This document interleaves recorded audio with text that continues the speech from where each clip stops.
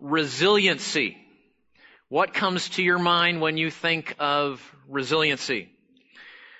Resilience is the ability to personally deal with the challenges or difficulties of life, to press on, to persevere, and to endure.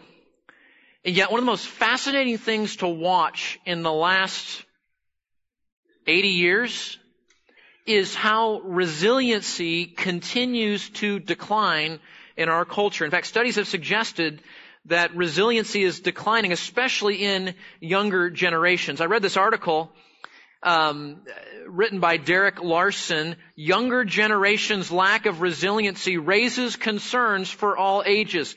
And here's the line that made me stop and just say, we need to talk about this.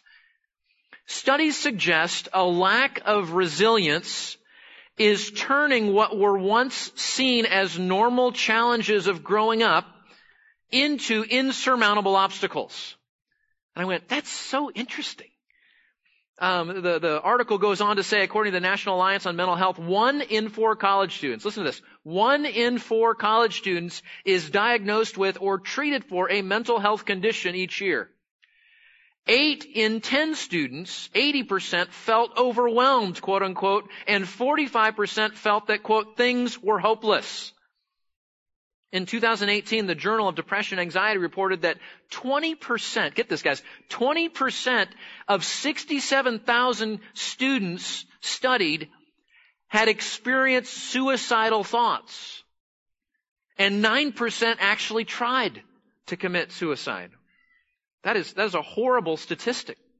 Beyond mental health, developing academic resilience deserves our attention as well. The ability to cope with and learn from academic challenges, including outright failure, is critical to success. Yet, academic resilience seems to have eroded rapidly over the past decade. A widely read 2015 article in Psychology Today noted that, quote, many students now view a C or sometimes even a B as failure, and they interpret such failure as the end of the world. Faculty report increasing numbers of students who not only respond poorly to criticism, but who also feel entitled to second or even third chances on exams, papers, and other assignments. Something their great-grandparents would never ask for. But the broader trend is simply toward declining resilience. Young adults appear to be less willing or able to learn from adversity than in the recent past. And I don't know if you've experienced this. I see this with my students, the college students that I have the privilege of working with now. I see it in my own children. I see it in my own heart. It's like, what is wrong? You know, I have one grandparent still alive. She is awesome. She loves Jesus. She is mature. And I hope that one day I have a faith like hers.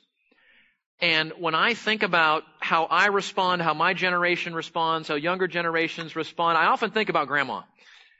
And I think stuff that they just took for granted, as this article suggests, are insurmountable life challenges. And that's just intriguing. That just fascinates me. Why is that?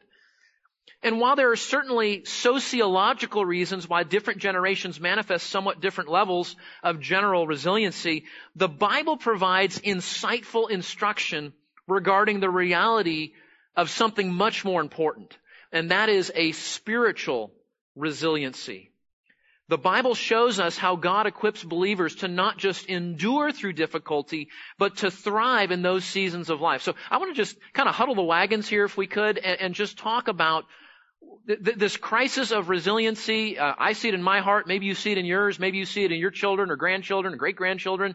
And I think the Bible has something to say as we think about this growing sort of cultural crisis that is certainly in the church as well.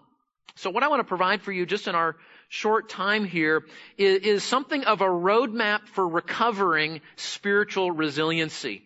Rather than go to one text, I want to hop around a little bit and show you passages in the Bible that demonstrate the reality that not only ought we to pursue persistence and perseverance and resiliency, but God has given us everything we need in the person and work of Jesus to grow in resiliency and to face the challenges of life with a humble confidence in His ability to help us. So we're going to try to do that today. One question, just before we get to our first point here. The Bible actually has a dedicated word to describe what we're talking about. And normally Terry and I don't like to throw Greek and Hebrew around at you, but I'm going to do that today because I want you to know this word, okay? So it is the word hupomone. Can you say that with me? Hupomone. Okay, let's try that again. Hupomone. Not mone, hupomone. Okay? Hupomone. What is hupomone? What does that mean? It means the capacity to hold out or bear up in the face of difficulty with patience, endurance, fortitude, and steadfastness.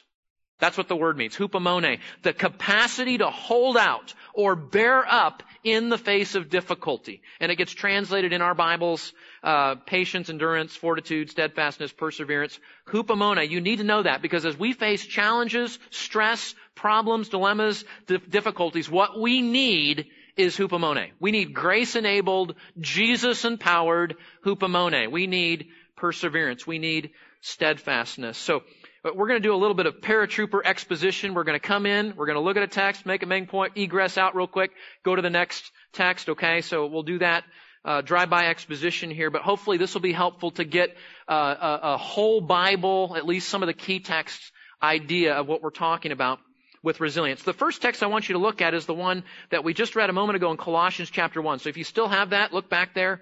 If you've closed or clicked off your Bible, you can go back there to Colossians chapter 1. Let's look at our first point for recovering the biblical practice of radical resiliency. It is in Colossians chapter 1. Here is our first point. Here's our first point. Okay. Let's go here. Slide, please. The guys in the back are too young to know what slide. There we go. All right. Thank you.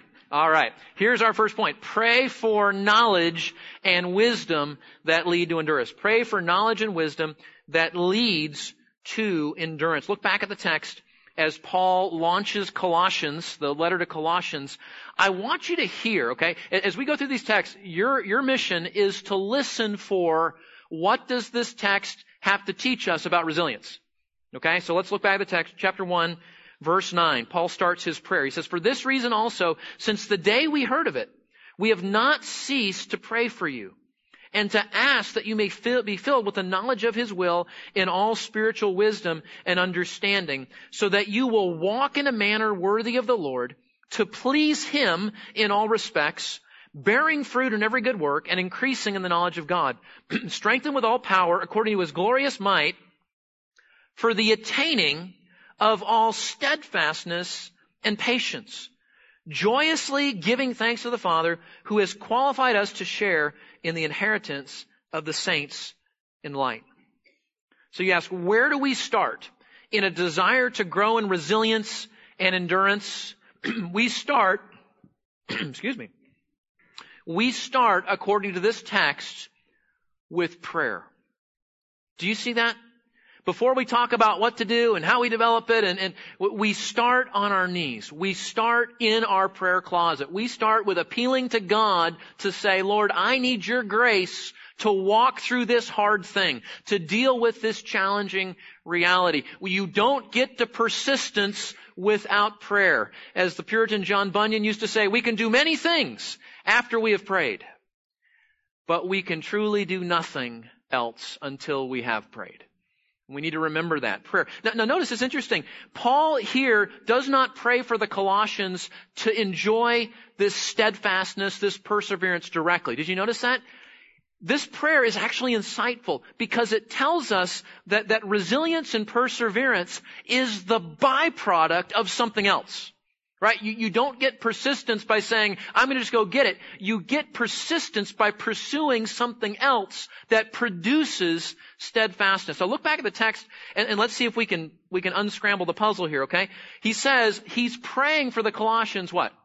that they would have, it says there in verse 9, he says, we've not ceased to pray for you and ask what? That you may be filled with the knowledge of His will in all spiritual wisdom and understanding. So what's he praying for? He's praying for the Colossians to know the knowledge and wisdom and understanding that reflects the will of God.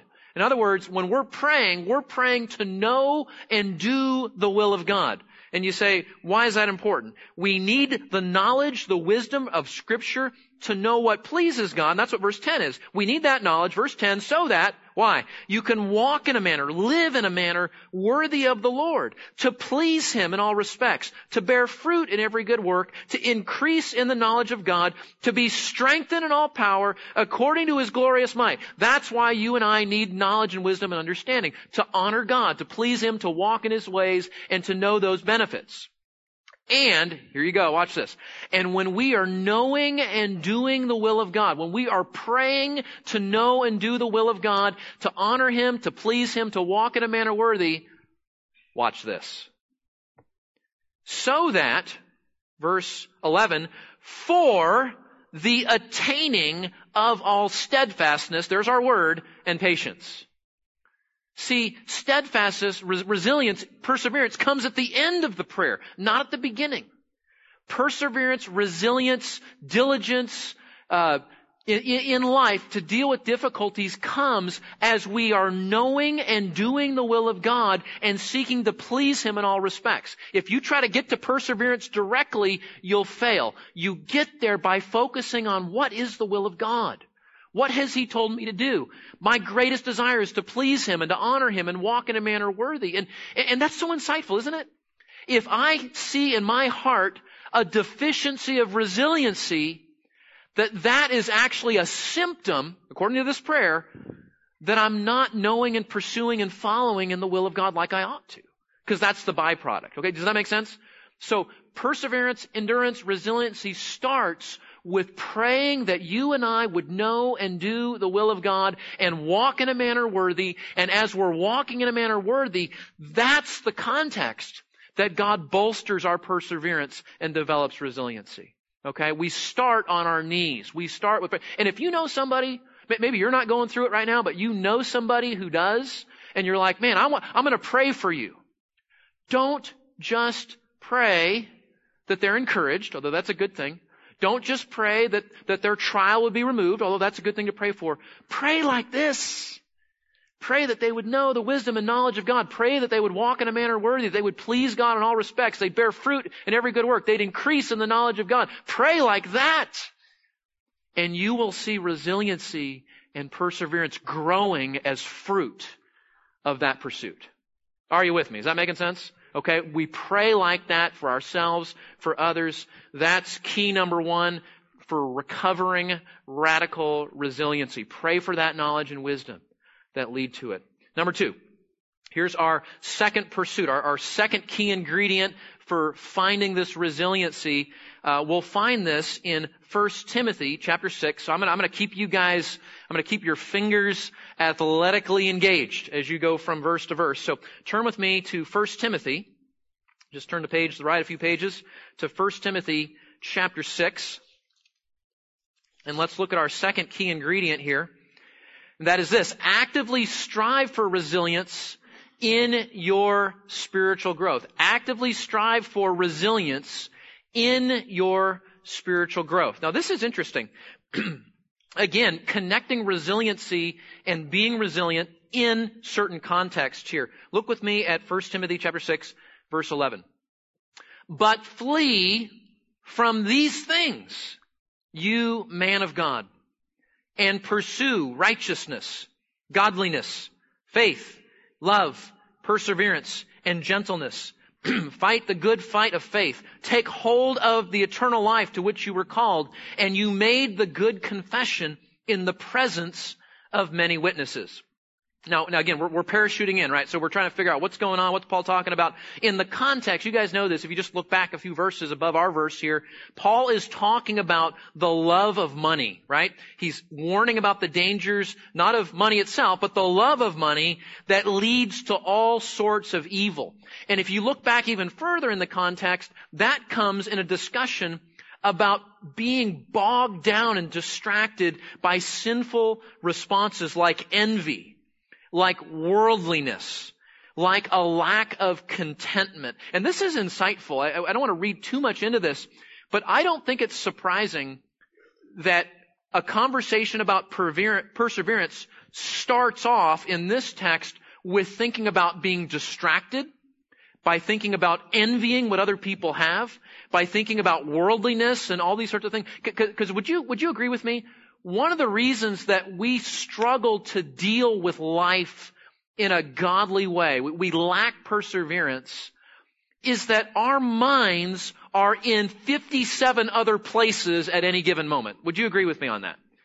I mean, it's like ding, ding, ding. You know, every time you turn around, your phone's alerting you to something. There's some, news feed. There's some deal there, some social media. And we've got screens up. You can't go to the restaurant anymore and just hang out with your buddy because there's 9 screens there. And then they're ding, ding, their phone's going up. And we are a distracted culture. And most of the time, what are those? Now, if it's your grandson reaching out to say, hey, grandma, that's a good distraction, right? We're okay with that.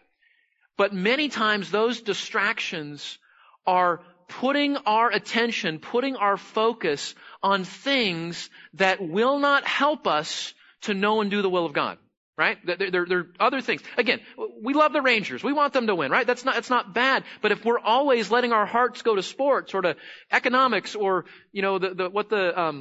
is happening in the news or overseas or whatever, when we're always looking at that, what we're doing is we're neglecting our heart in focusing on things that are going to help us to persevere. And furthermore, I mean, maybe you think this, we are more technologically connected than any other time in history. On that little device in your pocket right now, you can access more information and more of the goings on in the world than at any other time in history. And I think that's part of it.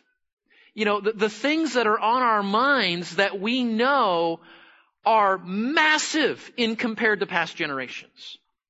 Now, is it great that we can know what's going on in the Middle East and our missionaries there and whatever? Yeah, there's don't hear me say the technology is bad. It's that what that technology can do if we're not careful. That's the problem. And so we're carrying around a lot more weight of worldly distractions. And the more weight we carry, the more we must focus our hearts on the things that are going to bolster resilience. Does that make sense? So again, I don't want to read so much into that, but that is the context that Paul is getting ready to talk with us about as he brings up the subject of perseverance. So back to our text. Flee from these things. You say, fleeing from what? From worldliness, from the love of money, from envy, from a lack of contentment. Fleeing sin, listen to this, guys. Fleeing sin is the prerequisite of perseverance. Fleeing sin is the prerequisite of perseverance. He's going to say, flee from these things and then pursue perseverance, right? Which means, and this is sobering. Maybe my lack of perseverance is because I'm not fleeing sin. Right? Maybe I'm entertaining it. Maybe I'm tolerating it. Maybe I'm not fighting it. I'm fighting sort of, but I'm not fighting to the death. And what he says here is before we can get to perseverance, you have to set out on a search and destroy mission on sin in your heart. It's a fleeing pursuit. Repent. Turn away. That's the prerequisite. Fleeing sin is the prerequisite of perseverance. And again, Paul has some things here in the context. Can we just back up for a second and just think, what are some of the things that trip us up when it comes to resilience or perseverance? What are some things that we struggle with sinfully that keep us from persevering? Well, I have a little list just thinking about my heart. Maybe you can develop a list for your heart too. How about this? Fears of all sorts. Fear of this medical thing, fear of this loss, fear of this situation, fear of this car accident, fear for my kids, fear for my money, fear for my health. Fear feeds distraction and undermines perseverance. Anxiety. How about this? Striving for control. Striving for control. You can't persevere and meet the challenges of life in a godly way if your whole life is characterized by trying to micromanage every circumstance. That's something that needs to flee. You say, what's wrong with that, Keith? Why do we have to flee from that? Because we're not God. We need to stop acting like we're sovereign and then getting frustrated when God reminds us that we're not. Anxiety, striving for control. I think we struggle with perseverance and resilience today because maybe more than any other generation, we idolize ease and pleasure. We idolize ease and pleasure. And anything that's not pleasurable or easy, we feel like is like, there's something wrong. When the reality is, for most of church history, Christian men and women have known nothing but difficulty and displeasure and struggle. And it's only God's kindness that life is so easy for most of us relative to past generations. We idolize ease or pleasure. We are self-indulgent. Can I just pick on myself here? I am the most self-indulgent person I know. You know, it's like, I call it Burger King theology, right? I want my way right away. You know, and that's how I go through life. And maybe you struggle with that too. And when my mindset is, I want it, I should have it, then when, in God's kind sovereignty, I come up with something that's difficult or hard, I act like something's wrong. Instead of recognizing, maybe that's my kind heavenly Father saying, that's not the best thing for me, I got something better.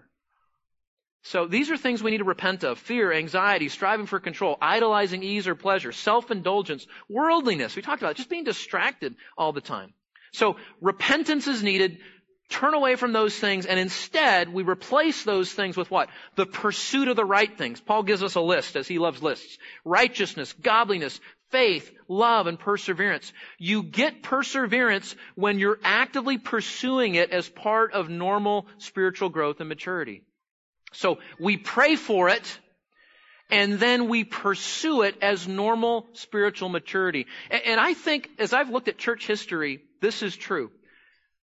Christian men and women that have persevered through the most difficult things are Christians that have been, godly, mature, and thriving in their walk with God.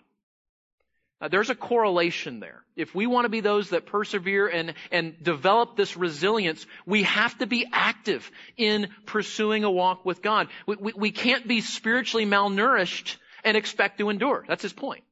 So we flee from it, from the wrong things that feed idolatry, and we pursue the right things: righteousness, godliness, faith, love, and here's our word, perseverance, right?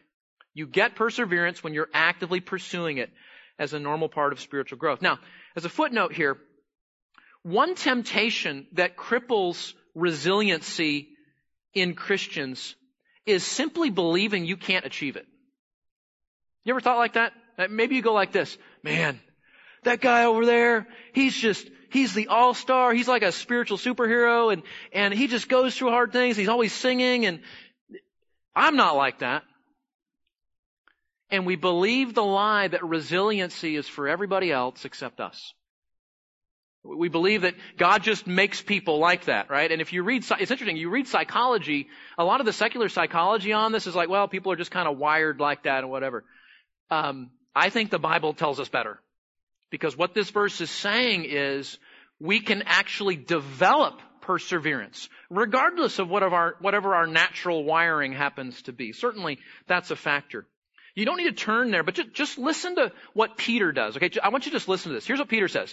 Christ has given us His divine power, okay? That comes to us, giving us everything we need for life and godliness. And that comes through the Word of God, right? So Christ's divine power, everything we need, comes through the Scriptures. Now, just listen, okay? Listen to what Peter says. He says, applying all diligence in your faith, supply moral excellence. In your moral excellence, knowledge. In your knowledge, self-control. In your self-control, perseverance. And in your perseverance, godliness. What's he saying? Here's what he's saying, guys. I know that's a long chain. Look it up later on. What he's saying is that same divine power that Christ gives us for everything pertaining to life and godliness means His power is sufficient to develop perseverance in your life and in mine. If you're not naturally like that, I got good news. You have a powerful Savior who can develop that in you and in me. Christ's divine power grants us a growing ability to develop perseverance as we are diligent to pursue it. Okay, so how do we handle this crisis of resiliency? That's what we're trying to answer. How do we engage the battle of perseverance, of a lack of endurance that we see in our own hearts, we see in our culture? We pray for it, right? For wisdom and understanding that develop it. We actively strive for it as a normal part of our spiritual growth. Here's the third thing. We want to embrace difficulty as the training ground for perseverance. Embrace difficulty as the training ground for perseverance. You say, Keith, that doesn't sound so fun. Well, let's just think about this for a minute. The New Year's coming up, right? I mean, Christmas decorations have been up since Labor Day in Home Depot, and reminding us the weather is cool. The end of the year is coming, right? And New Year's resolution. Let's say as a New Year's resolution, you're like, you know what? I'm finally going to get in shape. I'm going to get in shape. I'm going to join the Y or Planet Fitness, and we're going to go. I'm going to go 7 days a week, or maybe 3, right? But you're going to go. And so you've never been to the gym in your life. You've literally never. So you get one of your buddies who's built like this, right? And you're like, can you go and show me how to do this? And you're like, okay. And you sit down on the bench and you put some weight on the bar and you do a bench press, right? And you're like, and you drop the bar and you're like, this is too hard. I can't do this. Right? And what's your conclusion? Your conclusion is, this is too hard to do. I can't do this. When anybody knows, if you've done sports or gym, it's that hardness that does what? It makes you stronger. If you've never run a mile before and you go out, I'm going to do a 5K, I'm going to do a 10K, I'm going to do a half marathon, and you go out and you run down your block, you come back, I can't do this, right? Well, you don't stop running and stay on the couch to get better. You go to the gym, you run, you little by little, right? And I think that's how we view trials. We see a trial, we say, that's too hard, I can't do that.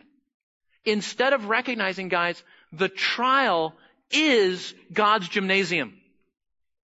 The trial is the spiritual workout plan.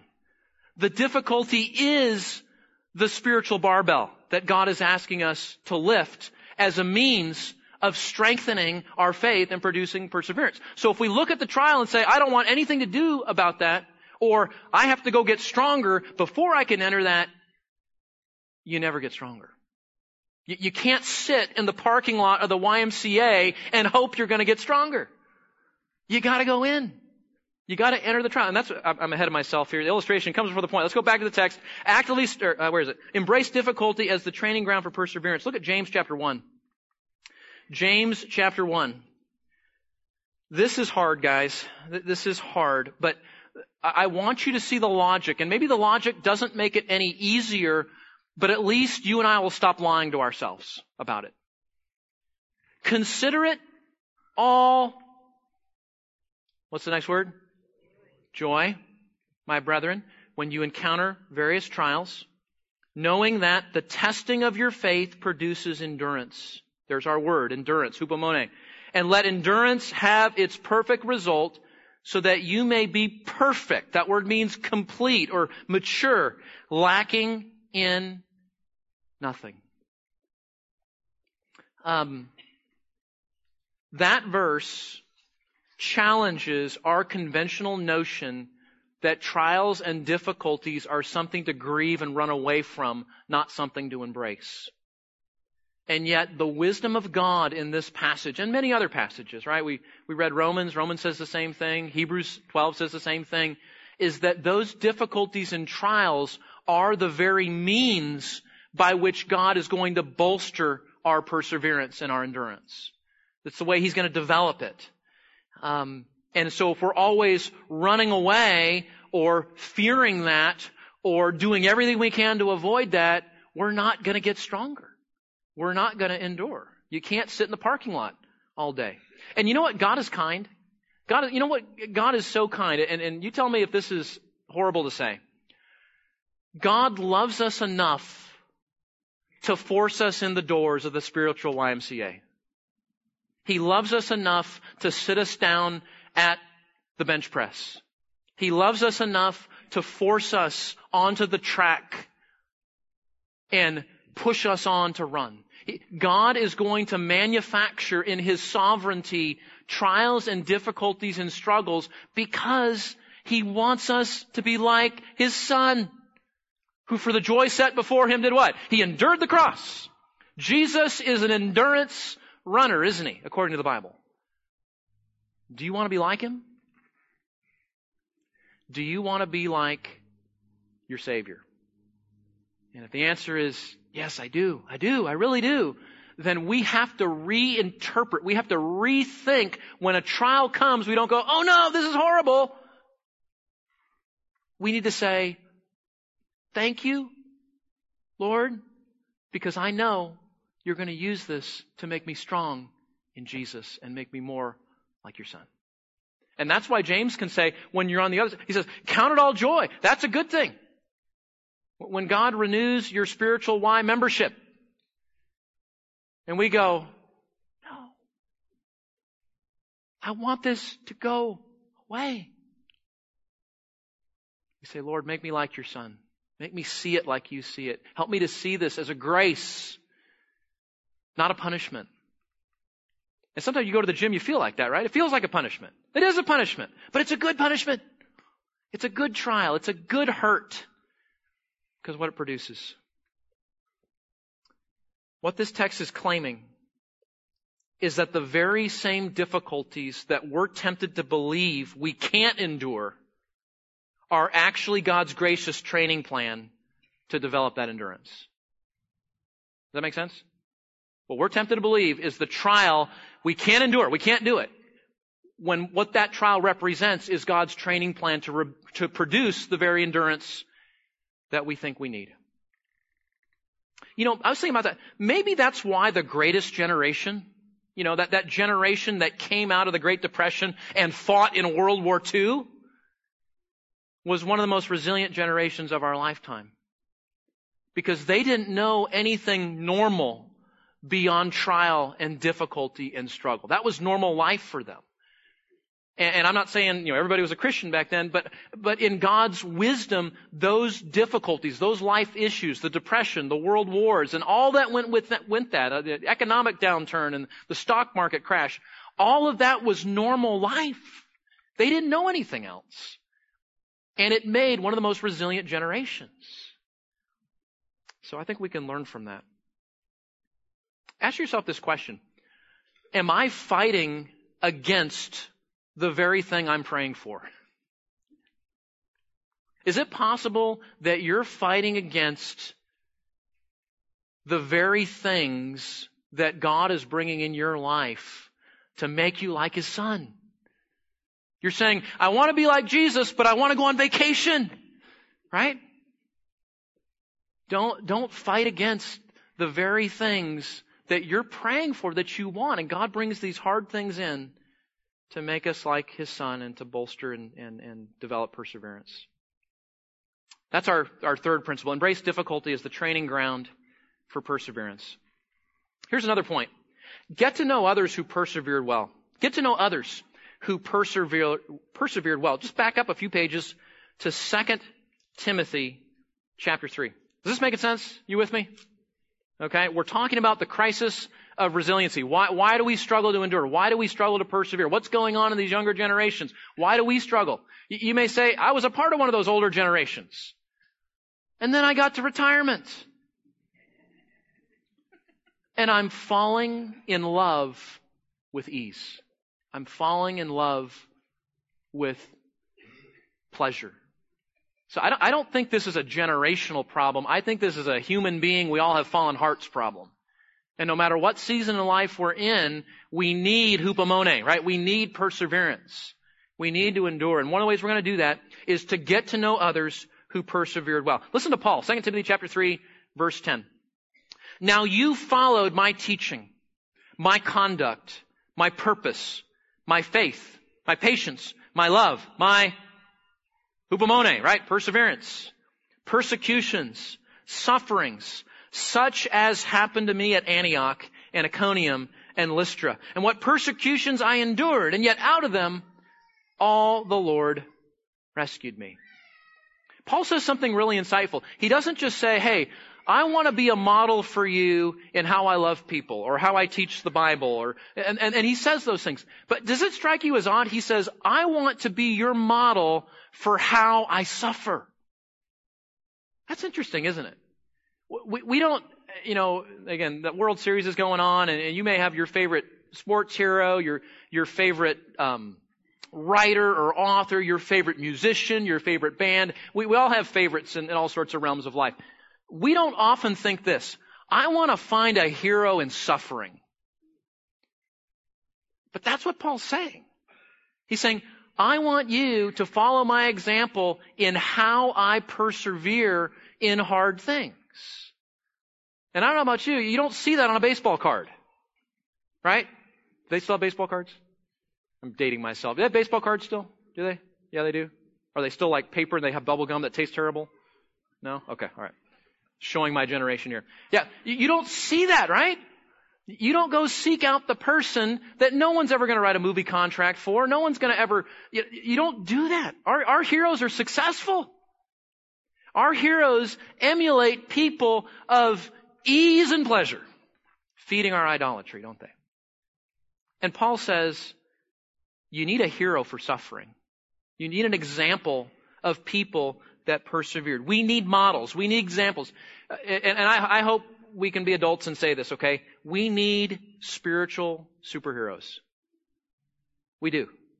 Not people with extraordinary power, but normal believers like you and me, empowered by the same Spirit, driven by the same Bible, that walked with God through hard things.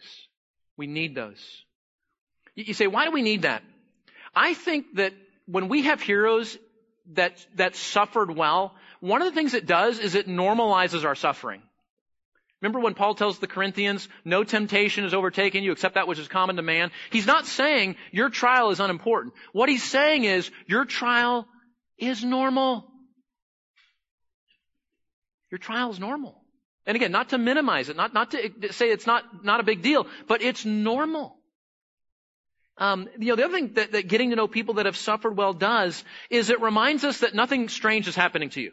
Remember Peter in 1 Peter 4, he says, this fiery trial has come upon you. Don't be surprised at the fiery trial as some strange thing is happening to you. Like, whoa, like the world's broken. Like, whoa, it's always been broken since Genesis 3, right? And this is where I think we can help some of our younger generations who do have it a lot easier than some of the older generations, is helping them to see that ease and pleasure and peace and tranquility and provision are God's kind gifts that are extraordinary in history. Is not normal. What we think of as normal life is dreams for most Christians in most generations. That's not the way it's been. And so when you have a hero, when you have a spiritual superhero from the Bible or church history, it reminds you that my ease and happiness and relative pleasure and health today is not normal life. It's extraordinary grace. And as Job said, the Lord can give and the Lord can take away, but it's His kind gift. Do you have a spiritual hero? Do you have someone that you look to in the annals of church history and say, that's my guy, that's my girl, who encourages you? If you don't, I want to encourage you to get a hero. You need a John Bunyan. You need a John Newton. You need a John Calvin, and people other than John is okay. You need a Johnny Erickson Tata. You need a Brian Birdwell, our state senator. You know his story? In the Pentagon on 9/11, when the airplane hit. He was down the hall, away from his office, in the men's room when the airplane hit. The other two folks in his office instantly killed when the airplane collided in the corridor. He survived because he was in the restroom, burned over 60% of his body. And over the next months and years, underwent excruciating treatment. If some of you medical people know what burn victims are like and some of the treatment involved there, just absolutely agonizing. And he actually says in his biography, He sounds like Job, right? If my life was going to be this hard, why didn't I just die when the airplane hit? I don't understand it. This is worse than dying. His biography, Refined by Fire. Get it, read it, cry over it, and be thankful for God's grace in our state senator's life. You know the story of Bunyan? He was imprisoned because he refused to stop preaching the gospel. His great grief was his young blind daughter, who he longed to see. And he could have walked out of that prison any day. All he had to do would say, I won't preach Jesus. You're free, Mr. Bunyan. Don't preach Jesus. And he didn't. And that's where he wrote the classic book, The Pilgrim's Progress. We need people like that. We need guys to say, I want to be like that. And study them. Study how they think. Study how they feel. Study what they tell themselves. Study how they work through things. Study how they deal with difficult emotions. Study how they process. Study their faith. Study the verses that were near to them. And strive to be like them as they are like Christ. We need them. One hero that I'm sure most of you have never heard of is a guy named Christopher Love. He was a Puritan, Presbyterian Puritan, Welsh descent, 17th century preacher. And he got caught up in the political battles going on between the Church of England and the dissenters and all of that. He was eventually tried for treason as he got caught up in that and sentenced to execution. What do you do when you know your spouse that you love is going to die? What do you tell yourself? How do you think about that? What do you say to your spouse? Can I read for you Mary Love's letter? Christopher Love's wife. She wrote, last time she wrote him before his execution. July 14th, 1651. Before I write a word further, I beseech thee think not that it is thy wife, but a friend that now writes to thee. I hope thou hast freely given up thy wife and thy children to God, who hath said in Jeremiah 49, leave thy fatherless children, and I will preserve them alive, and let thy widow trust in me. Thy Maker will be my husband, and a father to my children. Oh, that the Lord would keep thee from having one troubled thought for thy relations. I desire freely to give thee up into thy father's hands, and not look upon it as a crown of glory for thee to die for Christ, but as an honor to me that I should have a husband to leave for Christ. I dare not speak to thee, nor have a thought within my own heart of my unspeakable loss, but will wholly keep my eye fixed upon thy inexpressible and inconceivable gain. Thou leavest but a sinful, mortal wife to be everlastingly married to the Lord of glory. Thou leavest but children, brothers, sisters, to go to the Lord Jesus, thy eldest brother. Thou leavest friends on earth to go to the enjoyment of the saints and angels, and the spirits of just men made perfect in glory. Thou dost but leave earth for heaven, and changest a prison for a palace. And if natural affections should begin to arise, I hope that a spirit of grace that is within thee will quell them, knowing that all things here below are but dung and dross in comparison of those things that are above. I know thou keepest thine eye fixed on the hope of glory, which makes thy feet trample on the loss of earth. My dear, I know God hath not only prepared glory for thee, and thee for it, but I am persuaded that he will sweeten the way for thee to come to the enjoyment of it, when thou art putting on the clothes that morning of his death. Oh, think, I am now putting on my wedding garments to go to be everlastingly married to my Redeemer. When the messenger of death comes to thee, let him not seem dreadful to thee, but look on him as a messenger that brings thee tidings of eternal life. When thou goest up the scaffold, think, as thou saidst to me, that it is but thy fiery chariot to carry thee up to thy father's house. And when thou layest down thy precious head to receive thy father's stroke, remember what thou said to me.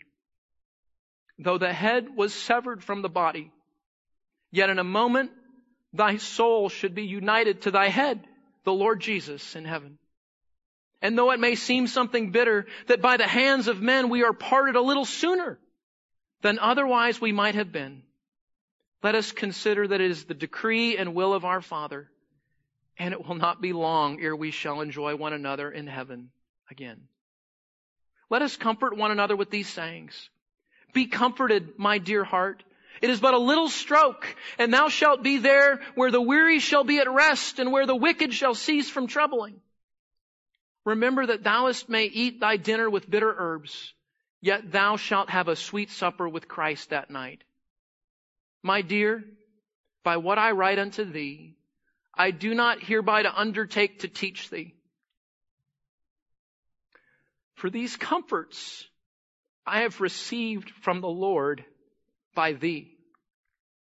I will write no more, nor trouble thee any further, but commit thee into the arms of God, with whom ere long thee and I shall be. Farewell, my dear. I shall never see thy face more till we both behold the face of the Lord Jesus at that great day. We need heroes like that to help us to know what it looks like to love and respond to hard things. Unless you think, great for her, I could never do that. We need our last point. Remember that Christ in you ensures your resilience. Christ in you ensures your resilience. Listen to Paul to Colossians. But we have this treasure, and by that he means the gospel, in earthen vessels, so that the surpassing greatness of the power will be of God and not from ourselves. Listen to this. We are afflicted in every way, but not crushed. Perplexed, but not despairing. Persecuted, but not forsaken. Struck down, but not destroyed. You say, what's that? That's resilience. That's hupomone. That's perseverance. That's endurance. You say, how do we do that, Paul? How can that be true? Listen to verse 10. Always carrying about in the body the dying of Jesus, so that the life of Jesus also may be manifested in our body. He's saying we are united to Christ by faith, and because of that, we suffer because He suffered, but also because we are united to Christ, we are united to His life as well, and that life that we have connected to Him in Christ ensures our perseverance. Brothers and sisters, if you have Christ, if I have Christ, He ensures resilience and perseverance. He has predestined us to it. We will endure, we will grow, we will make it. We have a sympathetic high priest in Christ who gives us grace and mercy to help. We know His grace is made perfect in our weakness. His power is seen evident in Him. That's what He does. So at the moment that you and I are tempted to say, there's no way, we lift our eyes to Christ and we say, yet not I, but what? But Christ in me. He is able. He is worthy. He is powerful. He is gracious. If you have been united to Him, He ensures and guarantees our endurance. The question is, do we believe that? Do you believe Jesus is enough? Not just to get you through the trial, but allow you to flourish and grow in it and through it. Let's pray. Father, we are thankful that we have such a Savior, that He is sufficient, that we have been united with Him, and that ensures that we'll make it, that we're going to get through it, and that we have what we need to not just survive, but to thrive and to grow our faith in the midst of hard things. Father, we want to endure. We want to persevere. We want to be like our Savior who endured. But we're weak. We're frail. We struggle. Will you help us by means of your Son? Will you give us a renewed confidence today in whatever trial we face, that because Christ is in us and we are in Him, all will be well. Let us fix our eyes on Him, the author and perfecter of our faith. And knowing just as He had joy set before Him to endure the cross, we access that same endurance as we look to Him. Father, encourage us in these things that we have a great Savior. We have a sufficient Savior who will never leave us or forsake us. We're so thankful for His work. In Christ's name we pray. Amen.